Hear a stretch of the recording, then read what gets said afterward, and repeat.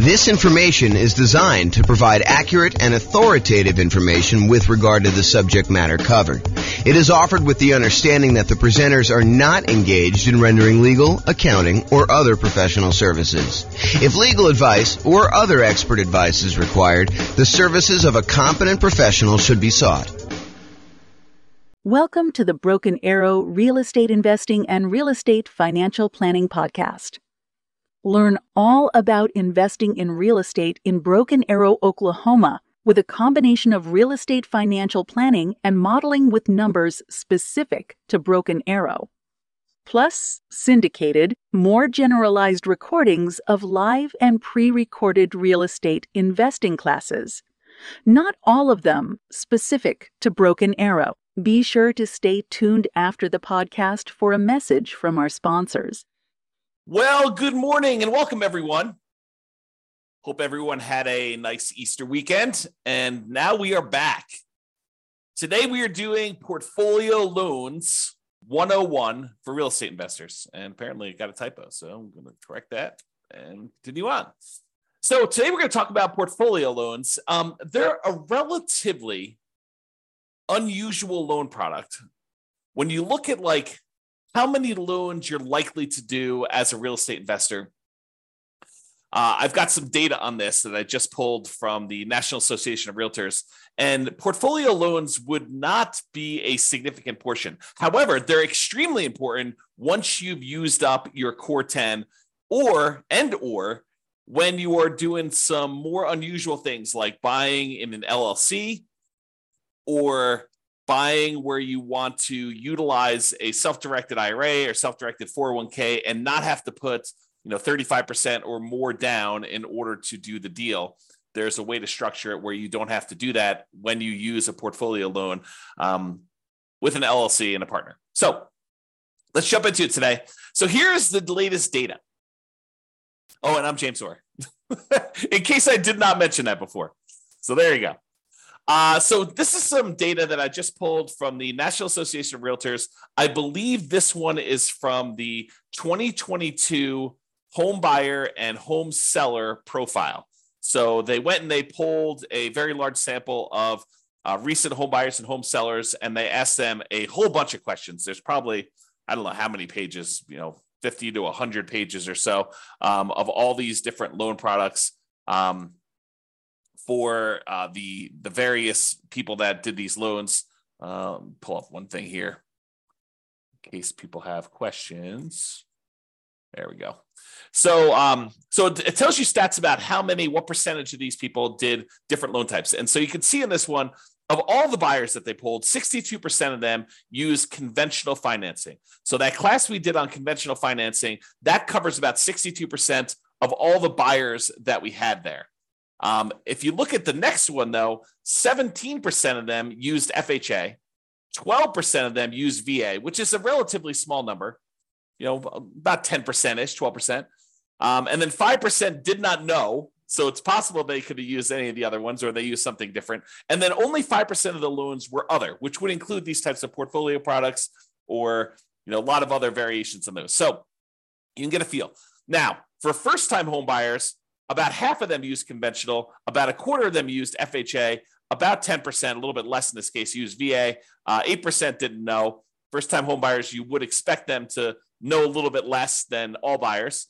And then 9% of them used something other than that, which, again, we still don't know what that means. And then repeat buyers, 67% used conventional, 14% used FHA. So a lot fewer people used FHA on their second loan. And 13% used VA. And still 4% did not know, and 3% used dollars. So you can kind of get a feel for what the popular loan programs are in that particular case. Now, this is the type of mortgage for first-time and repeat home buyers based on whether it was a fixed-rate mortgage or fixed rate then adjustable, or did they not know, or other. And so just looking at it, all buyers, I'm not going to do the crazy details. If you want to look at it, you can pause the slide and look at it later. But all buyers, 92% of the loans that they got were fixed rate mortgages in 2022, which doesn't surprise me.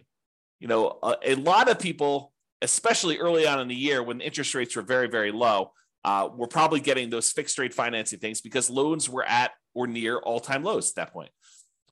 I would expect in 2023 to see a slight uptick in the number of adjustable rate mortgages, because I think, to their detriment, some folks are using some type of adjustable rate mortgage thinking that, oh, I'm only going to be in this property for a year or 2 or 3, and or that rates are going to go back down and I'll be able to refinance out. I'm not so sure that that is the most prudent thing for folks to do.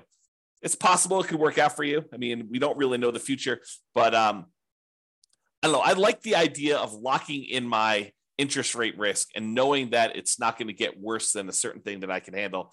And of course, if interest rates improve, I can always go do a refinance at that point and deal with it then.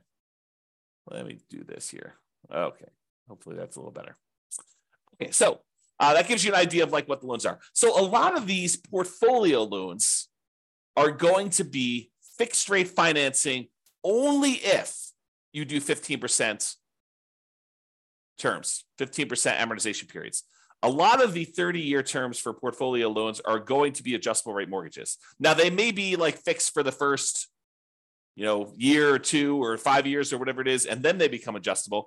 But the overwhelming majority of them are going to be adjustable in some form or another. So be aware that once you get to the point where you have to go do these portfolio loans, and have to, I mean that you're unable to get the other loans anymore because you've kind of exceeded the limit, or you're unable to get them for another reason, then you may be forced into taking some of these adjustable rate loans situations where these portfolio loans. Okay. So quick recap. I'm not going to reteach all the classes we've already done because we've covered all of these previously, but recap. Other financing options besides these portfolio loans that we will typically use before we get to the portfolio loan option, although some of them not so much that we would use beforehand, but some of them we definitely do. So the entire creative financing family, the owner financing, wrap financing, loan assumption, the whole rent-to-own, lease option, lease purchase family, the whole agreement for deed, bond for deed, contract for deed, installment land contract family, and then buying properties subject to the existing financing. That whole group is what we consider creative financing, and we've covered those previously. I'm not going to cover them again. We could usually do low down payment options a lot of times with those, and in some cases, we may be able to structure nothing down loan options there. For private money, we are going to grandma, someone that we already know who is not in the business of making loans, and we're asking them to loan us money in order to buy real estate. We can negotiate low or nothing down options there. It's usually based on some type of relationship or trust with that person, and a little bit of negotiating probably. The quality of the deal probably does help in those cases in order to get the private money.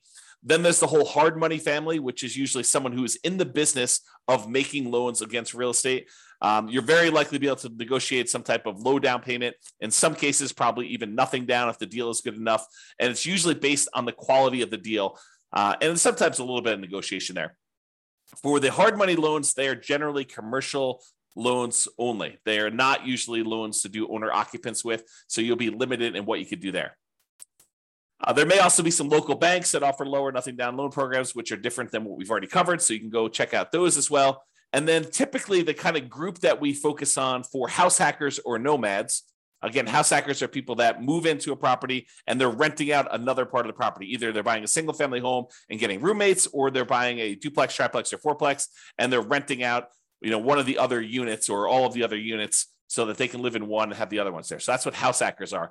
Nomads are buying a property. They move into the property, usually as an owner occupant with 5% down, sometimes a little bit less, sometimes a little bit more, but they're getting owner occupant financing. They're living there for at least a year. It's a requirement of the lender. The lender changes those rules. We'll teach it a different way, but they move in for at least a year. And then at the end of the year, or whenever they've saved up their next down payment, they go buy their next property, usually another owner occupant property with little or nothing down. And then they move out of the old one, convert that one to a rental, and they repeat the process until they buy as many rentals as they want. So the loan programs typically for house hackers and nomads are VA financing. VA financing is a nothing down loan program for veterans. It requires VA eligibility, but you can buy single family homes with it, duplexes, triplexes, or fourplexes. Then the USDA financing, which is typically for rural properties, another nothing down loan program. You can't buy just any property with USDA. It has to be a property that is rural, and usually only use those for single family homes. Then there's the FHA financing, which anyone can use. 3.5% down is the lowest amount you could do on those. So although sometimes you can combine them with down payment assistance, and then you use those to either buy single family homes or duplexes, triplexes, or fourplexes, which is a great strategy if you're trying to use minimal down, 3.5% in this case, in order to buy multifamily property up to fourplexes. Then finally, conventional loans, 3% down for like the Home Ready or Home Possible, or wherever they call that loan program for the owner occupants on those. Most of the time, though, we're going to be using 5% down conventional loans. And this is usually for single family homes only. For the low down payment options, you can buy multifamily, but it's not going to be at that 5%. And then the non-owner occupant, if you're going to buy investment properties, it starts at 15% down. That does have PMI, or 20% down without PMI. And in a lot of cases, we'll opt to put a little bit more down to get better interest rates and to borrow a little less to improve cash flow.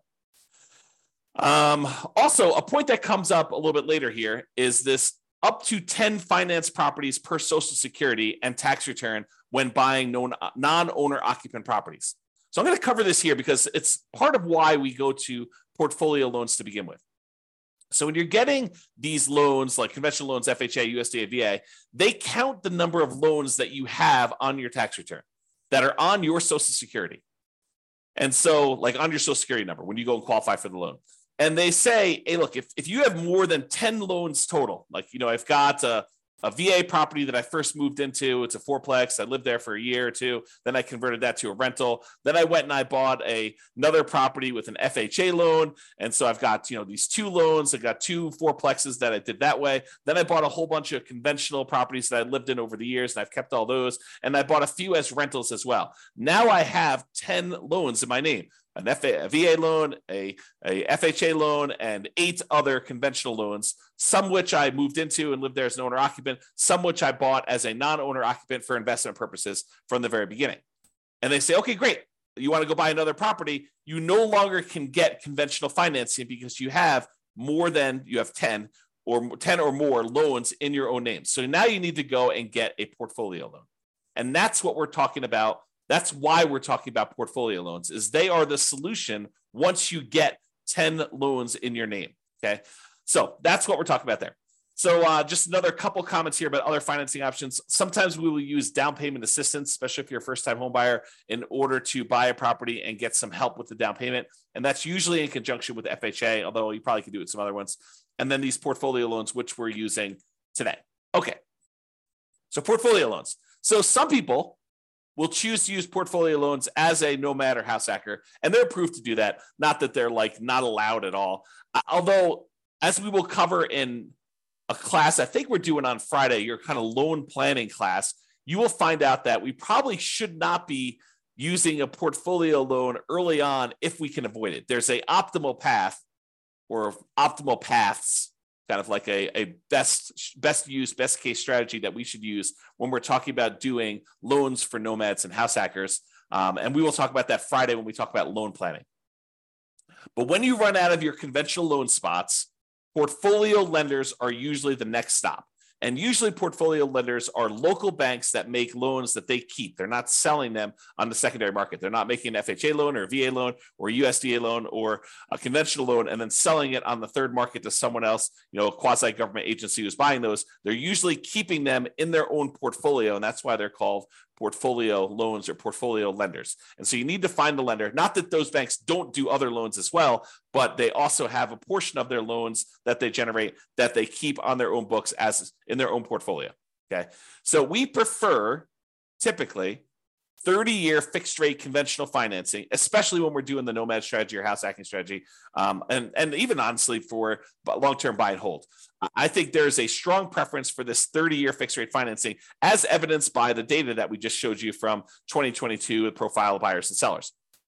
However, once you get to this point where you run out of conventional loan spots, you've got 10 or more loans on your Social Security number, then we go to these portfolio lenders. And a lot of these are typically like a 3-year fixed rate financing, then it adjusts every year, which we call a 3-year ARM, or a 5-year fixed period, and then it becomes an adjustable rate mortgage after that, for the next 25 years, or a 7-year ARM where it's fixed for 7 years, and then after that, it adjusts every year or 6 months or whatever the terms are for your particular loan, where it becomes adjustable. And a lot of these loans, they are 30-year amortizations, which means that they're scheduled to last for 30 years and that the loan will be paid off after 30 years. But they are adjustable rate mortgages, meaning that the interest rate on them is an adjust with whatever the prevailing interest rate at the time is. So if interest rates go up, your payment could go up, which could get very ugly.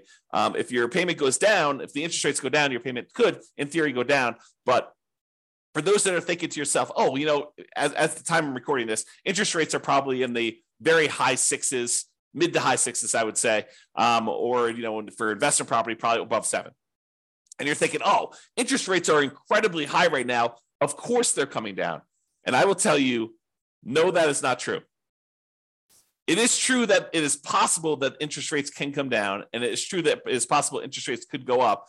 And if you look at it, I did this new tool. I think I called it I don't even remember now. It's kind of like my interest rates meter or something like that. I don't remember what I called it now. But basically, when I looked at, if you put in what your interest rate is today, it told you what percentage of the time the interest rates were above that. And right now, at about this kind of 6 to 7% range, if I remember correctly, we're only about the halfway point. About half the time interest rates were higher than this, and about half the time interest rates were lower than this. So this is not an exceptionally high interest rate.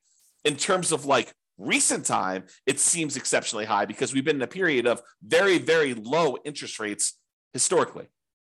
But that doesn't mean that 7 is high. It seems really high compared to 2 or 3, which is what we were getting before, but it can and has gone up to 8, 9, 10, 11, 12, 13, 14, 15, 16, 17, 18%. So if you think that this is really, really high, you could be in for a shock if something were to happen in our economy where the Fed would continue to increase rates and the rates on mortgages would continue to go up. And we don't know if that is their plan. There's lots of speculation out there. There's some people that believe that the Fed's going to lower rates, and some people believe that they're going to keep them where they are. And if we end up with some other new crisis or inflation is not under control, who's to say that the Fed will not continue to raise rates? Okay, that's one of the tools they use to control the economy. And so it's possible that could happen there. All right. There is no hard limit on the number of portfolio loans that you can get, but you still need to be able to qualify for these loans. They have the traditional, debt to income or debt service coverage ratio qualifications that they have. They want to see how your overall portfolio looks. A lot of times their underwriting is heavily dependent on your debt service coverage ratio, although every lender is a little bit different, but I've seen that to be the case for most of the time. They can have very fast underwriting. Sometimes you can get approval in less than 24 hours. I will tell you, the more complex your situation is, which tends to be what's going on once you get to the point with portfolio lenders, is you tend to have a relatively complicated situation because otherwise you, in most cases, would go and get conventional 30-year fixed rate financing. So a lot of times when you get to the point where you're using portfolio loans, you have a very complicated situation. But the more complicated it is, typically the longer it will take to get qualified. That's just been my experience through my clients. Bigger purchases tend to go to a loan committee where they have different people look over the loan and approve them. It's not just the lender themselves, the mortgage originator.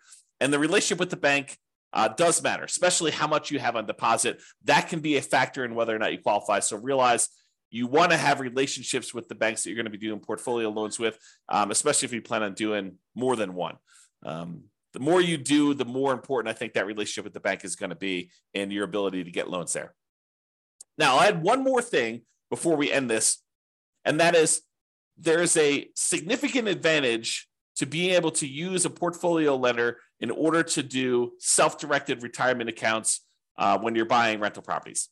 So traditionally, if you want to go use your self-directed retirement account in order to buy rental properties, the banks, the lenders are going to want you to not use conventional financing, not use FHA, not use VA, not use, I think I covered conventional, USDA, VA, FHA. So they're not going to want you to use those. They're going to want you to use some type of portfolio loan.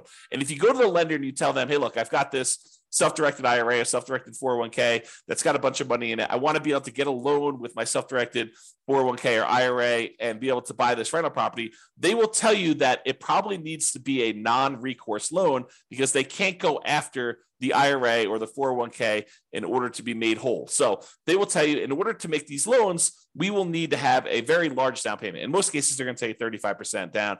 And I will tell you, sometimes if the cash flow isn't good enough, 35% is the starting point, and they will tell you after they see your deal that it's actually, we would need you to put 42% down in order to get your DSCR where you need to be for doing this particular property. So 35% is sort of like the bottom threshold, and typically it is more than that. However, what if you really wanted to use your self-directed IRA or self-directed 401k and you wanted to buy properties and you did not want to put 35% down? Well, some portfolio lenders will allow you to do something which is a little bit unusual in my mind. So they will allow you to go in, and if you have a partner who is coming in and getting the loan, and you as the self-directed IRA or self-directed 401k are really just a limited liability partner in the LLC, providing the down payment in order to do the deal, then they will allow you to do that deal with 20% down. So if you had an LLC that you formed with someone else, not yourself, but with someone else, that you went in and you wanted to go buy a rental property, if your self-directed IRA or self-directed LLC, self-directed IRA or self-directed 401k rather, came in and was a limited liability partner in an LLC that was providing the money in order to do the deal, you were basically funding the LLC. The LLC could go and get a 20% down investment property loan on the property that you're buying. Okay, so that is sort of like an interesting little twist that some portfolio lenders may offer you if you decide to go that route. So just kind of a heads up, that is a way to kind of not have to do 35%. Now you got to go bring in a partner, which the partner may or may not be taking more of the deal such that it is not worth doing, or maybe they're doing the deal and it's actually great. They're the ones that are co-signing for the loan or something like that, and so they're there. Okay, so to finish up, in conclusion, investors often look to optimize their conventional financing loan spots before proceeding to these portfolio loans. Portfolio loans tend to be variable rate financing, and so we tend to try to fill our loan spots with VA or FHA or USDA or conventional loan spots first with 30-year fixed rate financing in most cases. And then once we get those filled up, we move on to these portfolio loans, which tend to be, I would say, kind of like second tier, second quality loans, in that they are typically not fixed rate financing. I don't know if I mentioned this, but there is an exception. A lot of portfolio lenders will allow you to do a 15-year fixed rate loan if you want to. So the 30-year ones are sort of variable, whether they're a 3-year fixed and then variable for 27, or 5-year fixed and variable for 25, or 7-year fixed and variable for 23. Some of them will do a 15-year fixed period on those, but usually the cash flow on the 15-year amortization period makes it such that it's probably not worth pursuing those. Although I could see some situations where that is a useful tool, but most of the time we're not. So what tends to happen is the portfolio loans tend to be the next stop after you do the conventional loan spots that are filled. And then there may be other reasons like partnerships where you're buying an LLC where portfolio loans make a lot of sense before loan spots are filled. So for example, if you're going and you're buying with, you and 2 other partners, or you and another partner, and, one of you guys is actually getting the loan and signing as the kind of the loan partner on that, and you're providing just the down payment, and buying in an LLC in that format with a portfolio loan can make a lot of sense. Although there's still going to be some type of variable loan unless you do a 15-year loan on that. All right. So that's all I got on the portfolio loans. Awesome, everybody. Well, hope you have a great day. Thank you so much. We will talk to you for the next class.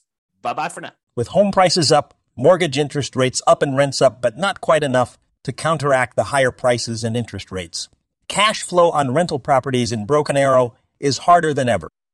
Book a call with the Real Estate Financial Planner to apply our proprietary 88 strategies to improve cash flow on your rentals. See the show notes for a link to schedule your call and improve your cash flow today. If you're a real estate agent, lender, or professional in Broken Arrow that wants to help our real estate investor listeners, consider reaching out to learn about collaboration opportunities with this podcast. We'd love to add more value to our listeners by having you assist our investors buy, sell, and finance their real estate investments. See the show notes to schedule a call to discuss collaboration opportunities.